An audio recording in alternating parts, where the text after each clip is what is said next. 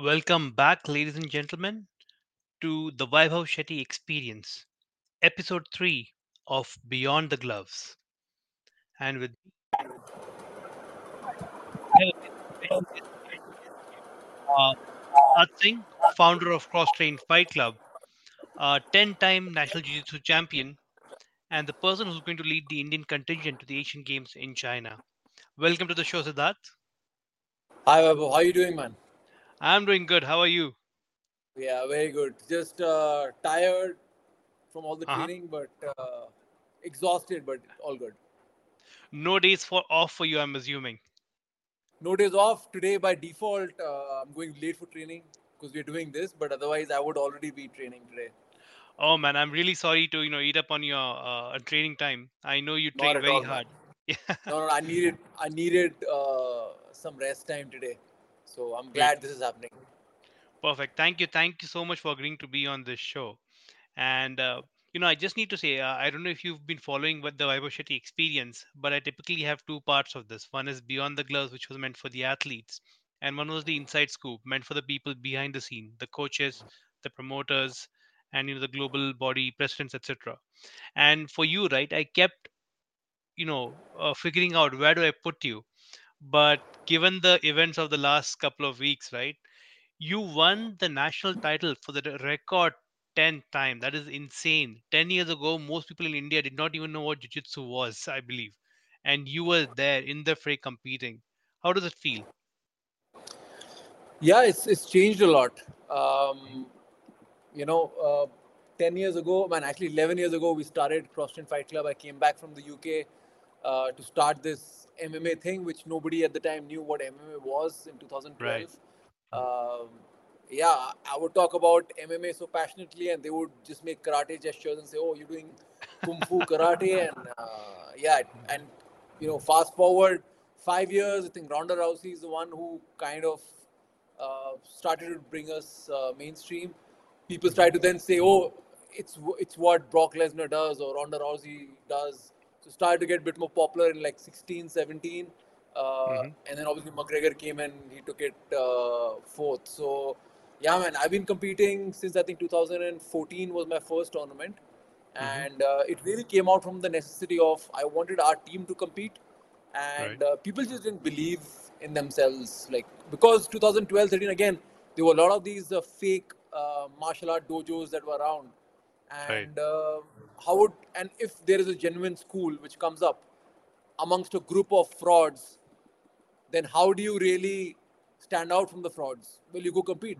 You put it on the Right. mat, and nobody. People can, if you don't compete, people can say, "Oh, he's a fraud, he's a fake." But if you're going out there, if you're competing, if you're winning, they can't say that anymore. So that was the reason why I went out and started competing in the Mhm. nationals.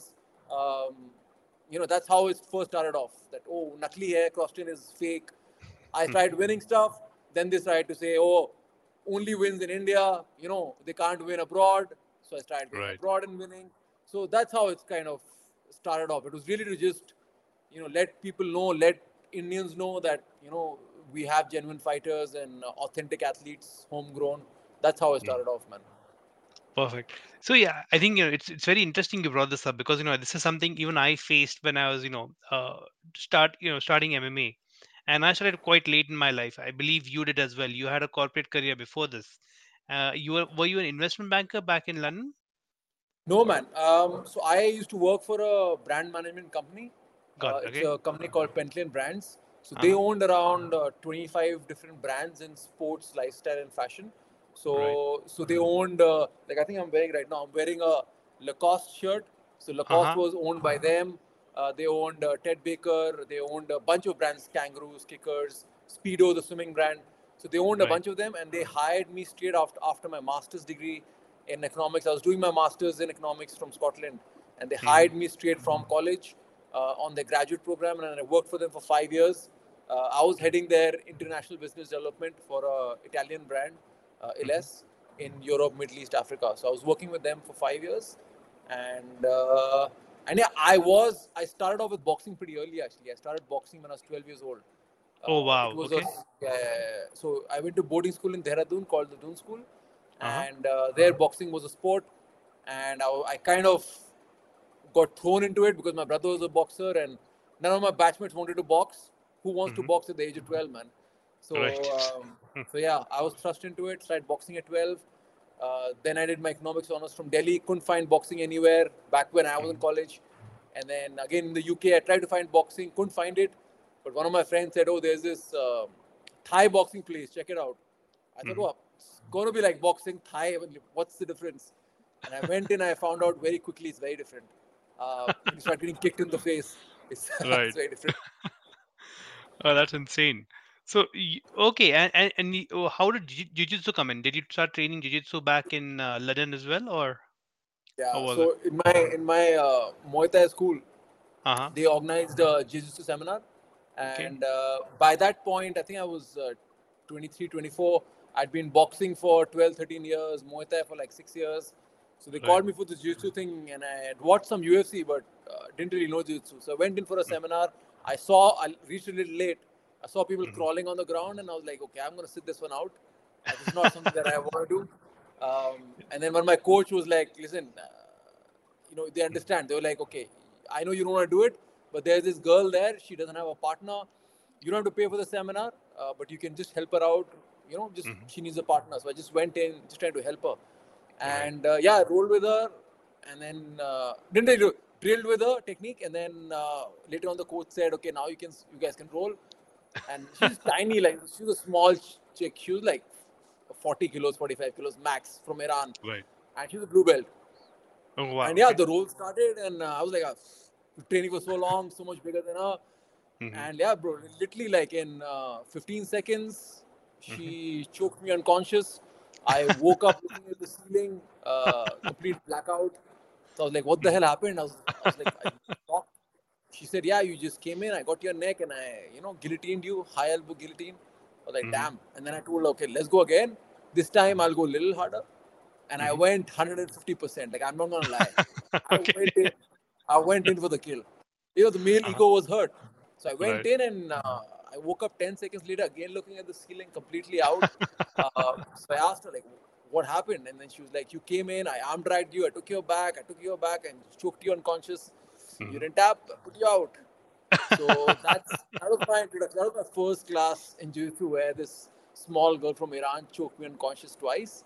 And I Hmm. realized, man, she's 40, I'm 70, 30 kilos weight difference, and Right. she's putting me out so easily. Man, if I Hmm. learn this, I can put out 100-kilo people, Right. essentially. And I wasn't a Right. guy off the street. I'd been training, I'd been competing in boxing and Muay Thai, and she was Hmm. putting me out easy. So Right. that was kind of the motivation. And then, I also tried to see it from an Indian perspective. I was thinking that, a lot of women get attacked all the Hmm. time in India. So I just thought that Right. if Indian women can learn this, it's so strong. Like anyone Hmm. attacks them on the street, they can triangle them and armbar them, and just that's what I was thinking. Right. So that's how I started off with jiu-jitsu. Oh, that is awesome. That is awesome. Thank you for sharing the story. I mean, that is something you don't experience unless you get onto the mat with somebody so, Yeah, so much lighter than you, but so much more capable. And that's an eye opener, to be honest. And yeah, I'm glad you got to experience that. And because of that, we are where we are, where you are leading one of the best combat, schools in India. Um, and yeah, for people who don't know this, uh, Anshul Jubli trains with you, right? And you led him to the UFC. I believe he has a contract now with the UFC for multiple fights. yeah. Yeah, yeah. So, Yeah, so so he the story of Anshul is he came to us in 2018, mhm, and he came in at a great time because that time our gym was full of killers. Like that's the time when we were at the peak of our jiu-jitsu. Now it's more of an MMA place, but back then mm, it's like hardcore jiu-jitsu academy. We had like 40 national champions on the mat at one point. So right. he came in, and somebody came. Punyajit Likharu came to me actually. I remember he came to me. Hmm. He was one of our top fighters from India, and he came and he's like, "Coach, there's this one guy, and he seems to say that he's never trained before, but he's really good. I think he's sandbagging." And so people who don't know what sandbagging is, people who know jiu-jitsu or know a martial art, they come into a new club and they say, "मुझे तो कुछ आता नहीं. I don't know anything." So that's Right. sandbagging. Hmm. So Punya was convinced that this Anshul Jubli guy was sandbagging. He had trained before. Hmm. So I saw him rolling. Really had, like, he was good. He had his, he didn't know the fundamentals, but he was moving the Mhm. right way. So I spoke Right. to him after the class. He said, Coach, I've never trained before.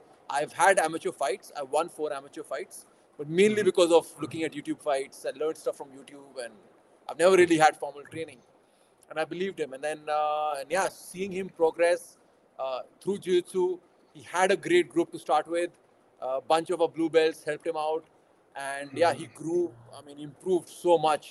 Natural talent, but he was really hungry, really passionate, and yeah, look at him now. Like he's the face of Indian MMA. Right. He won the road to the UFC tournament at lightweight, killing Hmm. it. Yeah, he's got a full contract with the UFC. So I mean, awesome. Right. That is great. And yeah, talking about your club, and you said you have multiple national champions. I remember the Sports Jiu-Jitsu India Federation. They had the Asian Open at the Talkatora Stadium out there, and Yeah. I was competing back then. I competed in the I believe the 84 kg and the open weight. I Okay. reached the finals of all four, gi and no gi. I lost Nice. three of them, all three against Cross Train Fight Club. Oh And the one no. final, one final where a Cross Train Fight Club player was not present, I won that one. So Oh, nice. yeah, it was insane seeing the quality of guys you put on the mats. And I believe you guys won the best team in that tournament as well. Yeah, we won the best gi team and the best overall team. We Right. came second in nogi, Uh-huh. primarily because they did gi first. Uh-huh. And then once you finished gi, weight and absolute, then the same guys had to go after lunch doing nogi. Right. So a Yeah. lot of the people just pulled out. They are, we are too tired. We've fought 6 times. We're not competing. Um, Right. because and then nogi guys, a lot of nogi guys just do nogi. They don't do gi. Yeah. So that was Yeah. they should have done it on multiple days. I think we could have done Hmm. better in nogi.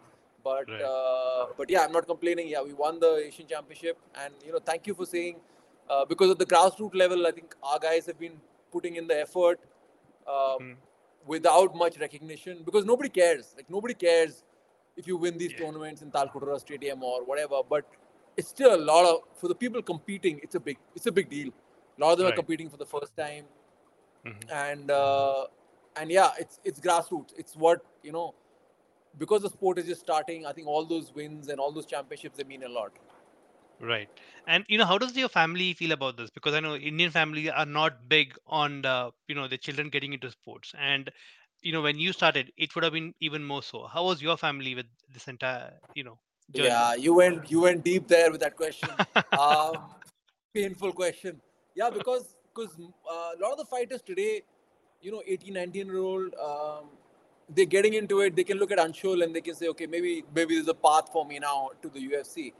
When Right. I came back, I had a few things not going for me. Number one, I had a full-time job in the UK, Hmm. so I had to leave that job, and I had a master's degree in economics, and my university had offered me, if you ever want to come back and do a PhD, we are here for you. So I had a bunch of options.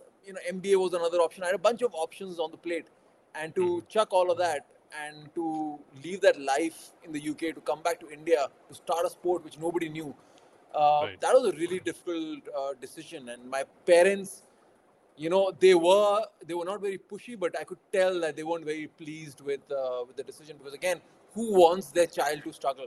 Who Right. wants them to leave a stable job and come back and struggle?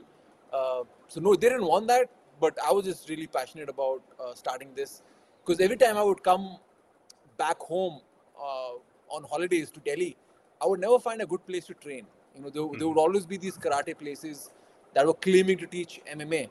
And I remember there was Hmm. one story which kind of was the catalyst where me, my brother, my sister-in-law, they just recently been married. They were very excited about MMA because I was always telling them about it. And I was in Delhi, and I asked them, "Oh, let's go train." We were in east of Kailash. We said, "Let's go work out. Let's go find an MMA place." So I googled this place was like 5 kilometers from my brother's place. We went there, and it was a terrible experience. Hmm. The coach didn't know what he was teaching. He was, not behaving like a coach. He was behaving more like a dictator. He Hmm. ended up getting into a fight with me in the middle of the class because I was trying to tell my brother how to kick. I'm Hmm. not even like on the side. Class is not going on. Class, like he's told everyone do push-ups and sit-ups and whatever, and he's having chai. And Right. my brother can't kick. He's also from a boxing background, never kicked before. So I Hmm. was just showing him on the side. I think if you step out and you turn the hips, you'll get a better kick. Now this coach decides to take it personally that I don't know what. and he gets into a fight with me. Hmm. Terrible experience. And my sister-in-law just walked out saying, like, what is this nonsense? Like, this is Right. terrible. And then she was kind of the person who said, listen, you should start this because these guys are just going to kill your sport, at least in Delhi. So that was Right. sort of kind of the motivation. I was like, okay, if no one's going to do it and the scene's so bad, I Hmm. might as well come and do it. So yeah, Right. that's how it kind of started. Oh, that is awesome. And one of the things I have faced growing, when I started MMA, and jiu-jitsu was something I got into because I kept getting taken down because India has really good wrestlers, but once on the ground they have no idea what to do, or they had no idea what to do. I think now the scene is different, and I realized even if I knew the fundamentals of jiu-jitsu, it helped a lot. And I would go in, and obviously we were training mainly no gi, and when I was wearing a gi, I was wearing a white belt, and people come up to say, मेरा बेटा karate में black belt है, Yeah. and that mentality is there because every Tom, Dick, and Harry out there has a black belt in karate, and then they see jiu-jitsu guys struggling for years to go from white to blue, and blue to purple, etc. It's a very different sport, and I the good thing about India is we do not have McDojos giving out belts, at least for most part. So jiu-jitsu is it's very structured, and it's very difficult to get promoted. But did you face this kind of issues, comments from your students, from parents, from the students' parents, saying, my son has been training for so long, why is he still a white or a blue belt? So many times. I still get it. People still come to join the club and they're like, how long before he gets his black belt in jiu-jitsu? And I said, I still haven't got it. So once I get it, I can tell you about it because I haven't got it yet. Right. But yeah, come back to your point, Mm. there are so okay. So just jiu-jitsu grading, I think you got to segregate two. I've always segregated two different genres. One is lifestyle. So a lot of people Right. do jiu-jitsu for their lifestyle, for fitness, for health. That's a separate criteria. And there is a competition belt as well, which is completely Right. different. I think you've got to segregate them into two different categories. Um, Mhm. so McDojo scene, I think, comes in if that lifestyle element gets out of hand. Right. If there's an academy and they don't train or they don't roll hard, but they're giving belts based on attendance and stuff, then yeah, that's an issue. We've had a few instances in India, but they've been called out pretty quickly. Right. Because everybody who's actually worked hard and got a belt doesn't Hmm. want the sport to go the karate route. But Right. having said that, I think as the sport grows, it will become more and more common because again, a lot of the instructors, they want to keep their dojos open, and they have to kind of grade the students so that the students don't leave and go somewhere else. I've had instances where students have left. Like cross train is infamous for not giving belts. Right. um, we fuck. I mean, 5 years for a blue belt is generally an average at cross training. You train for 5 years. One of our students, Hmm. Jay, he just got his blue belt. 5 years of Hmm. training. Man, he Hmm. he could have just gone anywhere else 3 years ago and got a blue belt. But he stuck Right. on. And we've had a lot of students who stopped training with us, went somewhere else and got promoted. Right. So it's always going to be an issue as the sport grows. More higher belts are there. They're going to Mm. promote people more quickly. And I think the Right. reason why we don't have more black belts is I think quite a few. And I'm going to not say it just because I'm here. Hmm. A lot of people privately have messaged me and asked me when am I getting my black belt, because Hmm. once I get it, I think then they can safely go out and get it themselves. But right now I feel if they get it, they're going to Hmm. get called out. Right. So me holding on to brown is definitely holding back a lot of people. I'm telling you, the day I get my black, you'll see Hmm. 5 6 other guys getting their blacks as well very soon. Right. That is awesome. Yeah, and in a way, I love it that the Indian scene holds people accountable, and people just can't go out and declare, I'm the best and I have a black belt. Because if we do right, it's going to be horrible for the sport. And I'm out here in the US, and there is a Gracie Barra in every neighborhood, and I found the nearest Gracie Barra to try and train out there, and I gave them a bit of a background, and their email reply to me is, "We do not really compete. We may not be the right gym for you." So yeah, back in India, I don't think anybody, any gym which trains jiu-jitsu would say this to me. People who do train There are jiu-jitsu gyms, train it. bro. No, There no. would be. There are Okay. gyms that, yeah, Okay. there are a few gyms that don't want you to compete. Uh, Uh-huh. they look down upon competitors. They look down upon. I mean, it's their thing. It's not right or wrong, but yeah, just Right. to come to a point, there are gyms in India which don't want you to compete for Uh, whatever reason, but they look down on. They think it's showing off and it's blah blah blah. I mean, so I don't agree to it, but it is what it mhm. is. Right. So, we touched upon your sports. You competing in jiu-jitsu. Did you ever compete in boxing, kickboxing, or MMA in the past? Yeah, so in my school, when I got into boxing, the reason why I got into it because boxing was a sport, and we had Hmm. 5 houses, and each house had to, take part, had to send a fighter in each weight class. So I've been competing in Hmm. boxing since 12, man. Oh, wow. So every year from 12, 13, 14, 15, 16, 17, 18, all those six Right. years I boxed. I Hmm. lost every year, semi-finals or finals. I lost 12 at 12, 13, 14. It's finally in class 12 when I was 18. Hmm. After losing for 5 years, I was finally like, man, I need to stop losing. Yeah, this is too much. You Hmm. lose in front of all your friends, all your juniors, seniors, teachers. I got sick of it, and I trained so hard. For a Hmm. 3 month season, I trained for 12 months, man. I didn't. From Wow. my class 11 when I lost to the next bout a year later, I trained every single day, and Hmm. that's how I won. And I think because I trained so hard and lost so much, even after I won in class 12, I still had that momentum. I was like, I'm not stopping. I'm Right. continuing to train. I never stopped. So I never stopped training. I think every day I've trained forever. So I've been competing since 12. I competed in Muay Thai in the UK as well. But Okay. Jiu-Jitsu started competing when I came back to India. Right. Perfect. And one of the things people ask me, and sometimes it's difficult to answer them. They're like, तुम लड़ते हो, तुम्हें कितना पैसा मिलता है?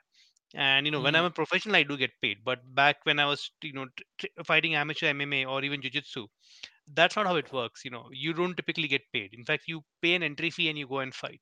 So I'm like, नहीं यार Yeah. मैं पैसे देके लड़ने जाता हूँ. And people would look at me as if I am insane. And have you faced that issue as well? Yeah, completely. There's so many tournaments where even right now when I won the national championship, Hmm. I think 10th time. I mean Right. I'm winning it for the 10th time. I'm qualifying for the Asian Games, but I'm not getting paid anything for it. Thankfully, they Right. didn't charge anything for it also, but I didn't get Hmm. paid anything for it. So a lot of people will ask, oh, how much did you get paid? Yeah, I get paid nothing for winning domestically. But for example, I compete at the AGP circuit, which is the Abu Dhabi Jiu-Jitsu Pro, and they Yeah. have a yearly calendar. And if you rank really well in AGP, you get paid. Uh, Right. I recently was approached by Copa de Malaysia. They invited me to take part in the brown belt invitational. There was cash prize there, but Hmm. there is a process. Like you can't when you're just learning the sport, and I think if you're a white belt, blue belt, you're just starting off in the sport. You can't Hmm. expect to get paid. And we've had a lot of discussions sitting around at cross train and with like other gyms as well. Hmm. You can't claim, oh, pay me, I'm fighting. No, bro, you're just starting off. You're still just learning the basics. Hmm. If you're playing cricket, you're going to the nets, you're not getting paid to go and play in the nets or practice matches. So that's what it is. Unless you go pro and if you win the ADCC, you Hmm. get paid. You Even in India, you when we run ADCC India, we Hmm. give the best grappler of the tournament cash prizes. We always do that because they deserve to get paid. We're not gonna give someone who's one white belt category where there are two people. We're not gonna pay them because, man, Right. they're not the That best, does make sense. and they're there for the experience. So you fight initially, you pay, but obviously as the sport grows, if we can get good sponsors on board, I think all the good organizers will be happy to pay fighters more and more. But Hmm. you can't expect to get paid when, honestly, if you're not good, if you're not good enough, you've not won anything, but you're saying I'm not taking part in this tournament because I won't get paid. Bro, you need to win first. Talk Right. about getting paid after you start winning. You win a bunch of things, doors will open. You don't want to compete on the excuse that, oh, I won't get paid, so I'm not competing, man. That doesn't make any sense. Compete, put your name out there. Hmm. Even if, like, if I'm winning these national championships, okay, maybe I'm not getting paid by the organizer, but so many Right. brands approach me wanting to sponsor me, or doors open up. So Hmm. I'm not so fussed about paying and competing because I know with each win it opens new doors and new opportunities. Right. Perfect. Just coming back to jiu-jitsu and the Asian games that gonna happen, and it is incredible that during our I did not imagine in our lifetime we'll see the sport in the Asian games or even the Olympics. Olympics is still a long way away, But the fact that it's now in the Asian game, that's a massive achievement for the community. But the last time I remember, the first time it got included in 2018, I believe, there was an Indian contingent which was supposed to go, and for some reason, I think believe the visa issues is what was publicly, declared. But I really don't know what the issues were. But the contingent never went out there. How is it different this time, in terms of organizing the team and getting things in place to make sure the team actually goes out there?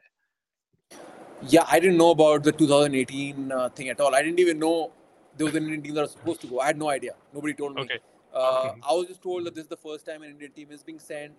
They're doing the Right. trials. Would you want to take part? And the way it went out is they invited all the champions from previous years to come and take Hmm. part and do these trials. So it was a invite only, and I Hmm. got invited because I won their championship 3 times, not in the recent Right. years.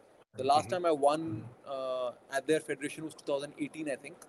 Okay. So they reached out, and because I've been winning at AGP, they were like, Hmm. okay, come and try out, see, if you're as good as the other champions. And yeah, Right. I won all three of my fights. We won all three Mm. by submissions. Nice. So yeah, they were like, don't, you're in, you're fighting. So I Right. didn't know about 2018. I was Hmm. told about this one only recently, and Right. it's a phenomenal thing. Like it's sanctioned, not sanctioned, but the Indian Association of Jiu-Jitsu is recognized now by the Indian Olympic Committee. So Committee. Right. it's the first step. I think if it goes well uh, this time at the Asian Games, who knows? Maybe doors open for the Olympics. But it's a great start. Like I like you said, like I didn't believe that Jiu-Jitsu will be in the Asian Games at least in my lifetime, and the fact that I'm going to compete, it's an absolute honor, and still can't believe it. Right. Exactly. And when I was growing up, I'm sure even when you were growing up, the pinnacle of sports apart from cricket, when you look at the Olympics, there were any sport which basically get to the Olympics, the Asian Games, the Commonwealth Games, and the medal winners typically would get the Arjuna Award or the Dronacharya Award. Now, when I started competing MMA Jiu-Jitsu, obviously none of those things were even accessible to us. We didn't even think about it. But now you're Yeah. going to the Asian Games. Suddenly, technically, you are eligible for both the Arjuna Award and the Dronacharya Award as a coach, theoretically. And I don't know what's going to happen in the future, but the fact that jiu-jitsu athletes are now technically eligible, and if somebody wins one of those prizes, I think it might be a game changer for the game, for the sport out there, in my opinion. I may be jumping the gun, but just me getting excited with the fact that you guys are going out there, and we are now on the same level as what these Olympic sports are. Uh, what are your thoughts on that, or did you even think about on these lines? Yeah. No, man, I didn't even think about it, and I was already under pressure, and now after you said all this, I'm under even more pressure Oh, I'm to really perform. sorry. No, For no, sure. not at all.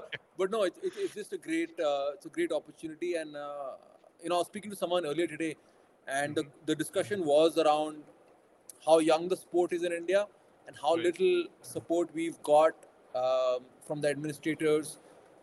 Generally, if you're competing, for example, our weight classes that the Asians are going to have close to 100 fighters. So, Mhm. 2-3 people from each country, Right. and most of them, I mean, almost all of them are training either in Brazil or the US or Europe with international coaches, training with multiple black belts. And here we are in India with essentially blue belts, training with blue belts. Mhm. I'm always training with like white belts, blue belts, and Right. a couple of purple belts. It's almost unfair, you know, uh, the lack of exposure that our team has got Right. because it's still such a new sport in India. So it's going to Mhm. change. Obviously, I think the reason why people call certain people pioneers or all of that is because they went through these obstacles. And right now in India, it is very difficult to compete internationally because we don't have high level international coaches, 4 degree black belts from Brazil or Right. US coming and training us. We are just watching fights, studying them, breaking it down, learning things, teaching to the students, for then playing up. So it's a lot of work which needs to be done to get to the next level. Which if you had a really high level black belt, Mhm. he could just shorten the process and tell you, okay, this is the card you need to play. These are the sweeps you want to look at. These are the Right. submissions you know. It just fast tracks the entire process. Right. But that's the difficulty. Like we're going for Asians, we're gonna obviously try our best. From cross train, we've got me. At 69 kilos, we've got Tarun Yadav, who's fighting at 62 kilos, and we have Anvisha Deb, the first female to make it to the Asian Games. She's fighting at minus 48 kilos. So, Hmm. so we've been brainstorming. We sit down every day and we go through fights. We study fights. We look at techniques. We look at what works in our game, what doesn't work in our game. So there's a lot Hmm. of work that goes in, and I mean, we're going to try our best to do uh, hopefully win a medal. But it's Hmm. it's very difficult, and it's a very difficult tournament. It's a very difficult competition. But we'll try our best. I mean, who knows what happens on the day? But we're going to prepare with everything we've got. No, I'll be following your journey throughout, and I think the biggest thing for me today is I would be inspired by athletes, and there were sports I never even heard of. But if they're in the Olympics or the Asian Games or Commonwealth Games and Indians are taking part, I would typically try and get a feed because the feed keeps switching sport to sport, right? And when I would see some sport I didn't know about, I would read up a little bit more about it and get excited. And I'm sure a lot of people in India do that. The fact that you guys are competing, no pressure on you, win, lose, whatever. But when you compete on the day, and if you guys come on mainstream TV, even if one kid gets inspired by you guys and takes up jiu-jitsu, I think that's a big win for us. And I think we are on the right path, and that's a massive achievement, and I really commend you for you know getting us there, to be honest. Yeah. Yeah, thanks, man. I appreciate it. And then that's always been the goal. The whole goal for me coming back was to grow the sport in India. Right. It wasn't about the money or the fame or which, to be honest, isn't there in the sport even now. Yeah. Uh, so it's always been about growing the sport in India, growing it at the grassroots level. And if Anshul wins, that's a huge boost to the Indian community, not just to CrossFit Fight Club or to me, for the entire community. Everyone, then there's hope. There's a way that if Anshul can make it to the UFC, anyone can. And same thing Hmm. with like Taron, Anvesha, or myself. If we Hmm. can win a medal, put on a good show, that's again a lot of kids will have to fight a lot less with their parents to convince them to do the sport, because right now it's a very very difficult challenge to convince your Hmm. parents to let you do the sport. Exactly. Right. That's exactly right. And coming to the fact that you're competing in this is Nevada, right? And Yeah, every tournament or every promoter who puts an event out there, typically they do these minor tweaks in the rules, and every time you as a competitor have to go out there, you have to make sure it's in your mind, because if you're used to competing in one way, or used to point being awarded in one way, getting used to the new system is difficult, right? Was it very difficult in this part where when you were training for the Asian Games? Is it very different from the yeah. other tournaments you've been? Okay. Very different. Very different.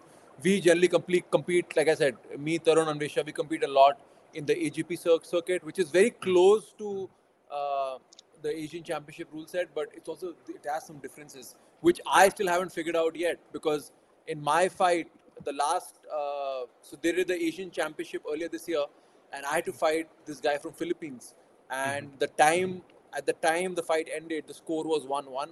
We both mm, had the same number of points, and then it went to golden point, which is whoever gets the first point.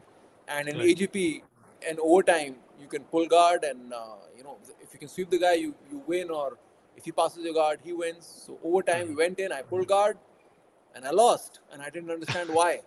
right. And then same thing happened with Tarun's fight. Scores Mm, equal. He goes into overtime.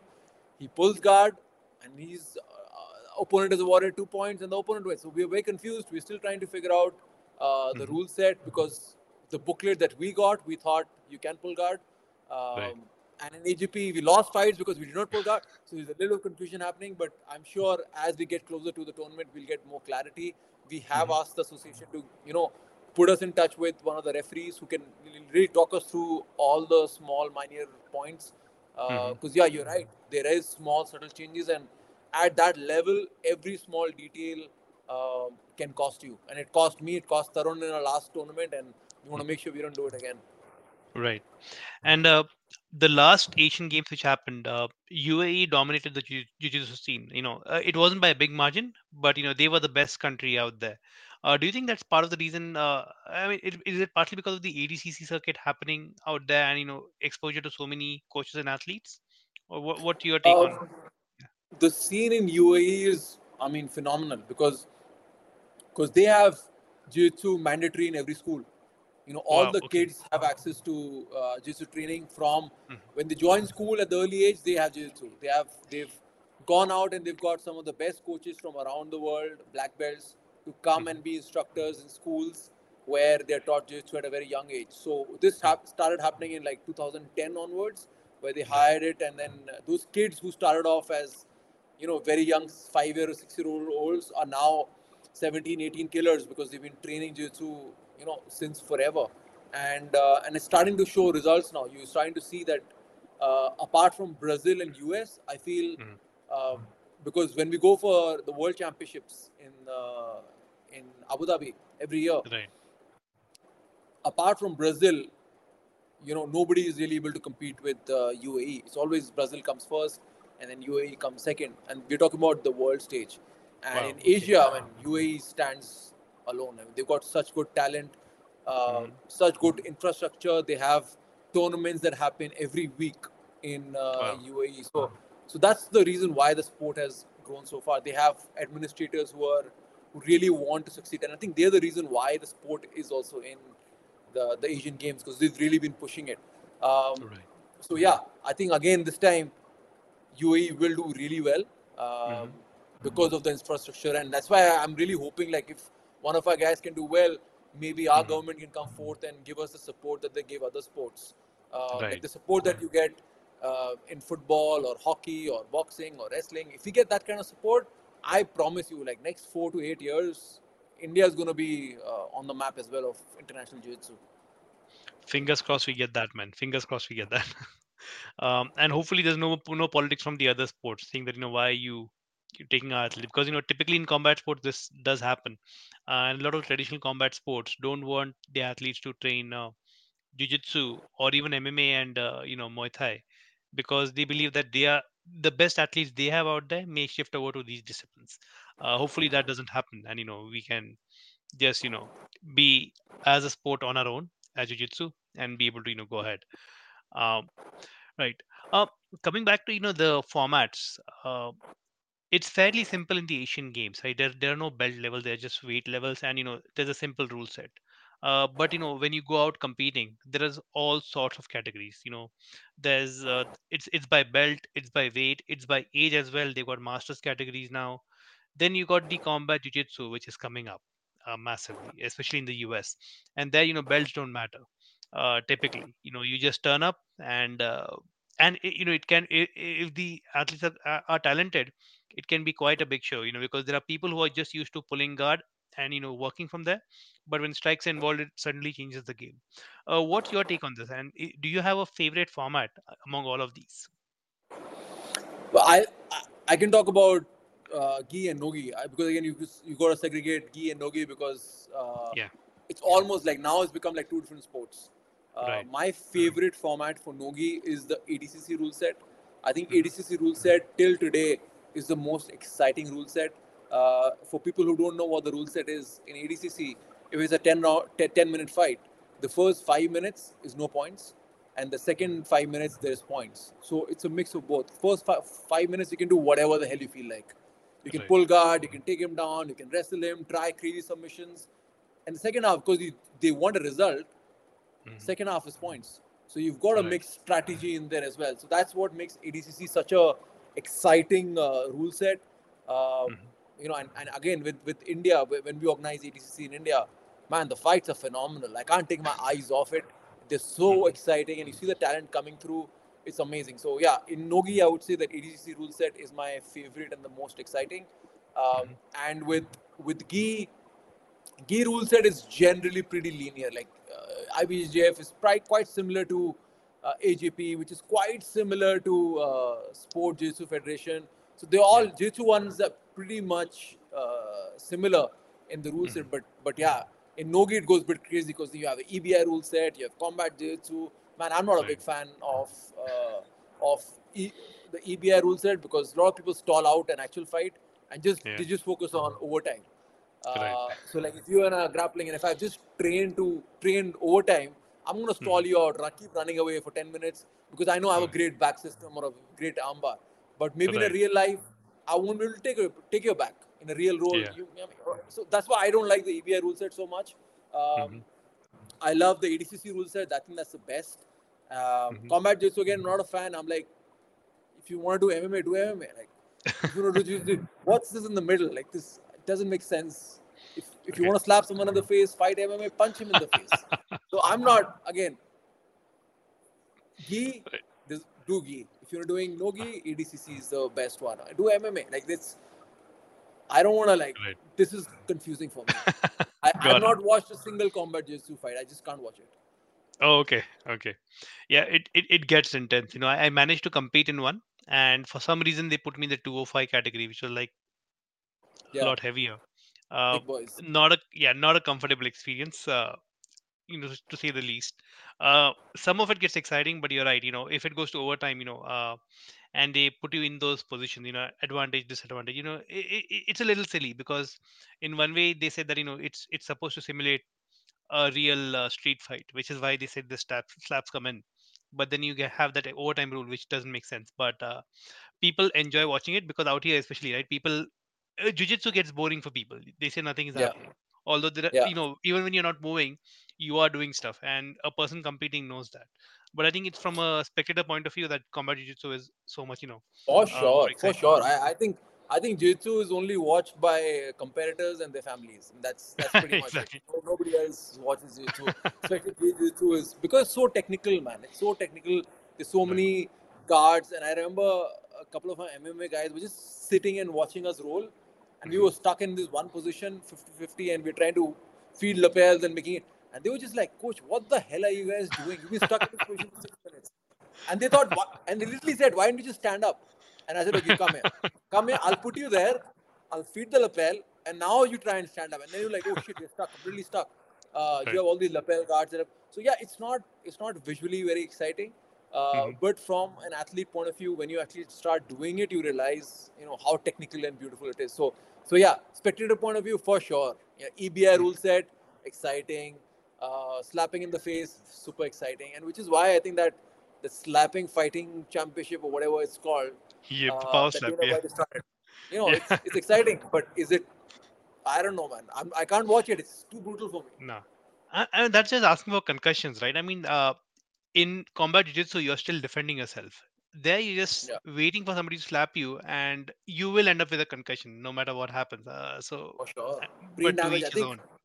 Yeah. Yeah, I mean, yeah. Who wants? A lot of us are now. I'm not 21 anymore.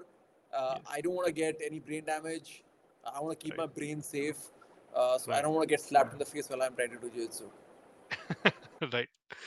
Makes sense. Makes sense.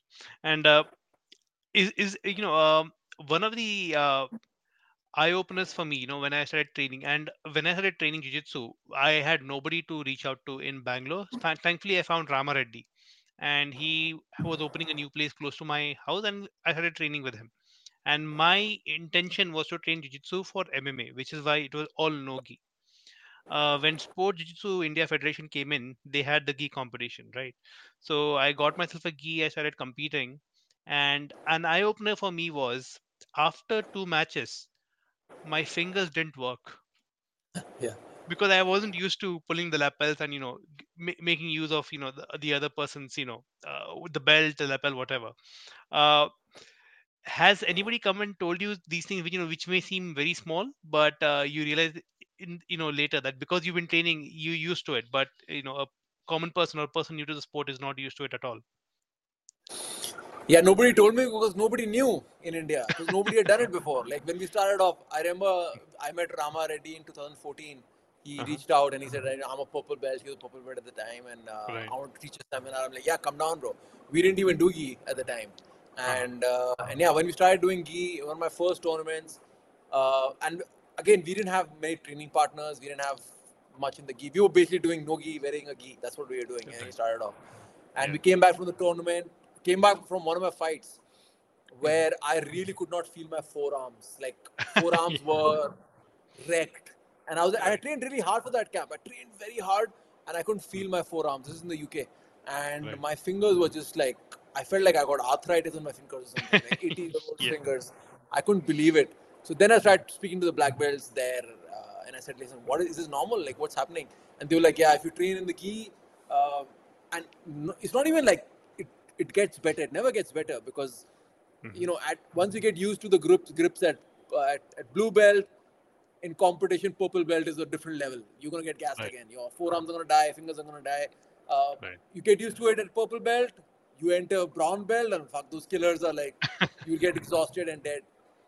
But what Right. helped me out a little bit was, I managed to tie up with this one brand called Gorilla Rolls. Hmm. They are my sponsors as well.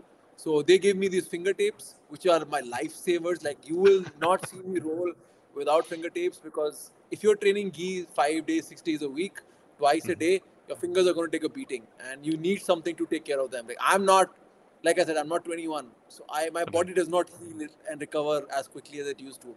So I need all Right. the help I can, and Hmm. I tape these fingers tight with gorilla rolls every day, and that's the Hmm. reason why I can still write and type and all of that. Nice. So, if somebody's starting jiu-jitsu, what are the must-have kits for them in their gym bag or duffel bag, as per you?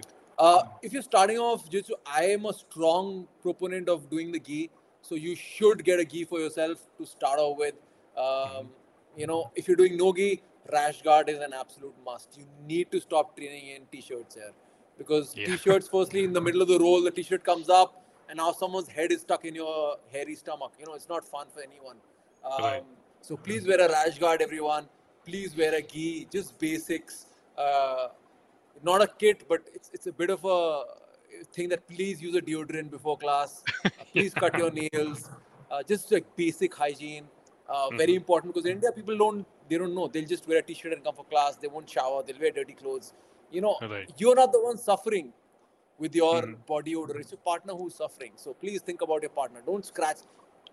If you're long nails, when you try to grab his hand, you're actually scratching him, and then he has to go home and answer to his parents or his girlfriend why he's got scratch marks all over his neck. Right. It can be dangerous for them. Right. And then, and yeah, if you're scared of getting hurt, a gum shield is a good one to go for.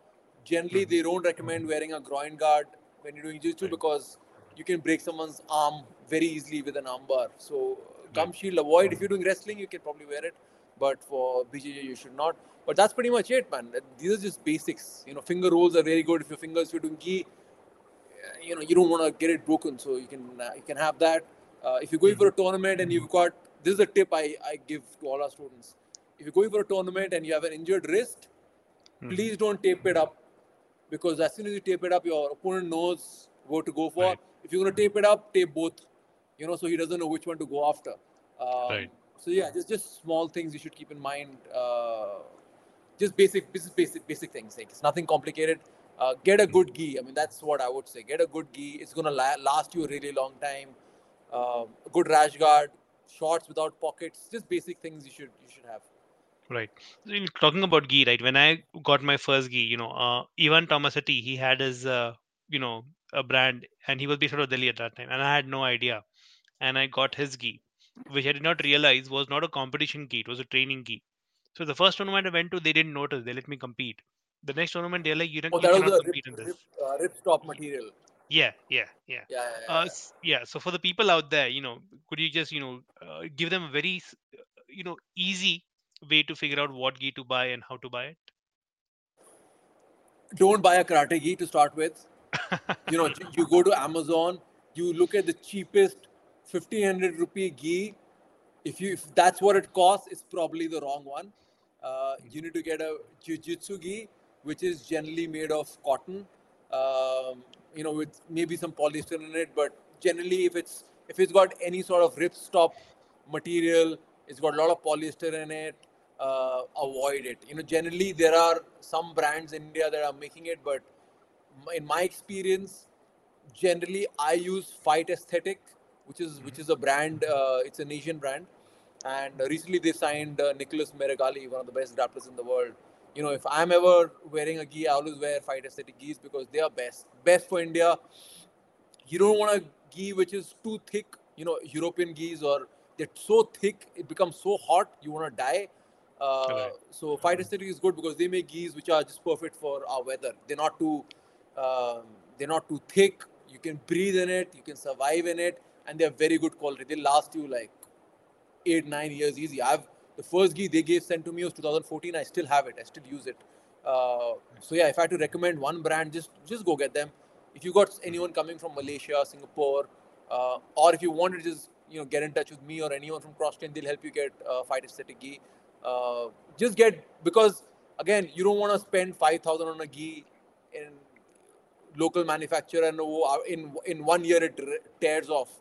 Now you Right. got to find another new gi. This happens so many times where someone buys a local gi and the gi pant goes first always. Yeah. And now you got to now you got sambo uniform happening. You've just got the top. You don't have a bottom. Right. Starts to look very funny. So Right. so yeah, get a good brand. Fight aesthetic is good. In India, you Hmm. got 411 Fight where they're doing a good job as well with geese. So you can Right. probably reach out to them if you want an Indian ghee. But Fight aesthetic is hands down the best I've ever used. Nice. Nice. And just last thing, I want to ask, do you have a lot of female athletes training at your club, jiu-jitsu at least? Um, we've got around 10 to 12 athletes currently training at Cross Train. Hmm. I wish the number was higher, but Cross Train at the moment is a place where it's more MMA oriented. Right. So a lot of people have moved from their respective cities to Delhi to train at Cross Train. Right. So people from like Northeast, people from like South India, from Bombay, Bangalore, they've all moved to Delhi to train with us, uh, Hmm. and that's led to a weird, like, our academy was never like this. It's just fighters, fighters, fighters, fighters. So it has Right. scared off some of the casual Hmm. Delhi people and girls included. They're like, they come in and they see like so much testosterone and they see like so many fighters, it scares them a little bit. But now I Right. think even the girls who've stuck on, Hmm. like Anvisha is competing in the Asian Championship. We have Anandita who's been training with us for a while. So these girls Right. have been around, and now they can tap out, some real tough guys. That's the girls who stick on in this environment become real Hmm. badasses. So the girls who Right. stuck on have become really good. So we've got 10, 12, but each of them is a handful to roll with. Like, they're killers. Right. And one of the mentalities, I face, challenges I faced when I was talking to women who want to enter the sport. Jiu-jitsu, number one, is a very obviously all combat sports are physical, but in this case, you get into very awkward positions, and at the end of the roll, you are drenched in sweat, and it's not just your sweat; it's everybody else you rolled with it as well, right? And that puts a lot of casual, women who want to train casually, it puts them off. How do you deal with that typically? I think it's very important to look after your new members. So if any new girl is coming in for training, I can very safely put them in a role with our purple belts. Right. I'll roll with them, or a high level blue belts will roll with them, because they know how to roll with someone safely, uh, Hmm. and they also know how to put the other person at ease. I Right. would not send them on a roll with an MMA crazy guy who's been training for 3 months. So Right. that's the quickest way of losing, training partners and women from training.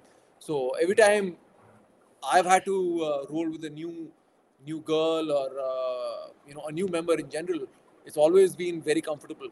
Because we know how to roll and what positions to set them in, and Right. you put them in ease. You let them know exactly what the goals are, what the objectives are.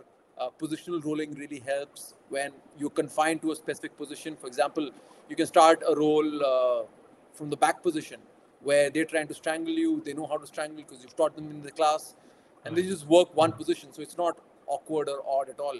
It's just when they Hmm. don't know what the hell is going on, and then they Right. find themselves on the back with a sweaty man on top. That's when Mm. they don't know what's happening. So Right. it's very important to initially make them understand the fundamentals. So at CrossTrain, we've got these fundamental classes which happen, and Hmm. a lot of the girls have to spend like 2 to 3 months initially just doing fundamentals, where they can't roll, not allowed to Hmm. roll. At Right. most, after a month, we'll let them do positional training, but no full sparring. They don't get to train with like fighters or anyone. So Right. once they start understanding positions, they start seeing openings, they understand leverage, they understand where they should be, then we can let them do open sparring. You let Right. girls into open sparring from day one against crazy people, obviously they're not going to stick on. Absolutely. Right. Perfect. I didn't realize we already 53 minutes in. I don't want to take much of your Friday evening, but before we conclude, anything you want to share with the audience out there? Anything about the sport, about anything you want to just give out as pearls of wisdom? Uh, pearls of wisdom. I don't know. I don't know. I think it's been. I can see that the last 11 years that have gone into growing the sport in India. It's been a challenging ride, uh, and somebody asked me last week in training, like, would I do it again? And oftentimes I would say no because it's been so difficult. I don't want to do it all over again.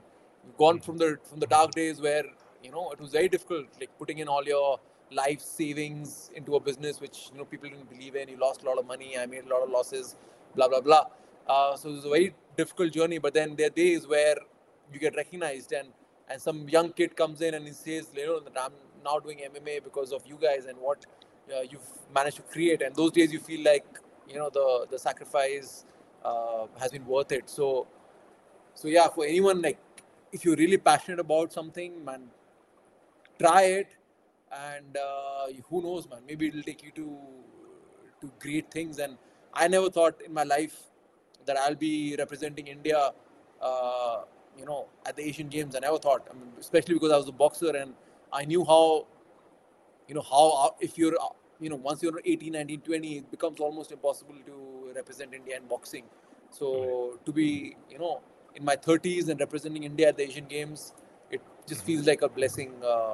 So I'm very excited, and anyone who wants to try it, I would strongly recommend trying combat sports. I think it's amongst all the sports I've played, and I've played a lot, combat Mhm. sports are the most fun. And I think they change you as a person, they change your DNA. You start to see things differently, you start to understand what it means to be a man if you are a man. I think Mhm. we've evolved from uh, killing tigers and surviving. That's what men were, back in the day. And now a lot of the men are lost because they don't know their purpose, because there are no more tigers to hunt down. There's no more defending. Okay, so Right. they lose purpose. So that's why I think combat sports comes in, and it's so helpful for mental health and for general overall health of men, because now they have a purpose. Now they get to fight again. Now they get to be Right. warriors again. And so yeah, I would strongly recommend anyone from anywhere in the world, if you want to try something new, you want to try a new sport, and you might feel like, oh, I'm too old, because that's what you get in India. No, you're too old now. You're Right. too old to play a sport. Too old to do blah blah blah. You're never too old, man. I mean, with Right. combat sports, with jiu-jitsu, you can do this at any age. Mhm. You must have seen it in the US. When you these IBJF Yeah. tournaments, you got like Masters 8 happening. People who are Exactly. 60-year-olds Right. fucking strangling each other. So there's no age for this. You can do this at any age. Right. Perfect. Great. I mean, I could not have said it better myself. Thank you for that. And best of luck for your campaign at the Asian Games. I will be rooting for you personally, and I'll try to catch a feed whenever I can out here. And I hope you guys come back with a medal or two. But even if you don't, you guys have already made us proud by representing India out there. So best of luck. And Kevin Alfred David is on the stream. He's saying all the best as well. He's called you the best person to talk about this sport. So Sorry, who's that? Kevin Alfred David. He's one of the best Oh referees wow. India has. Okay. Yeah, Yeah. yeah, yeah, yeah, yeah, yeah. Yeah, So I'm a he's on big the fan stream. of his work. So yeah. So shout out to Kevin as well. Thanks for joining in. And yeah, that's it for today. And thank you, Siddharth, for giving us the time. And thanks everybody for joining in. We'll catch you on the next episode of Beyond the Gloves next week. Thank you. Thank you.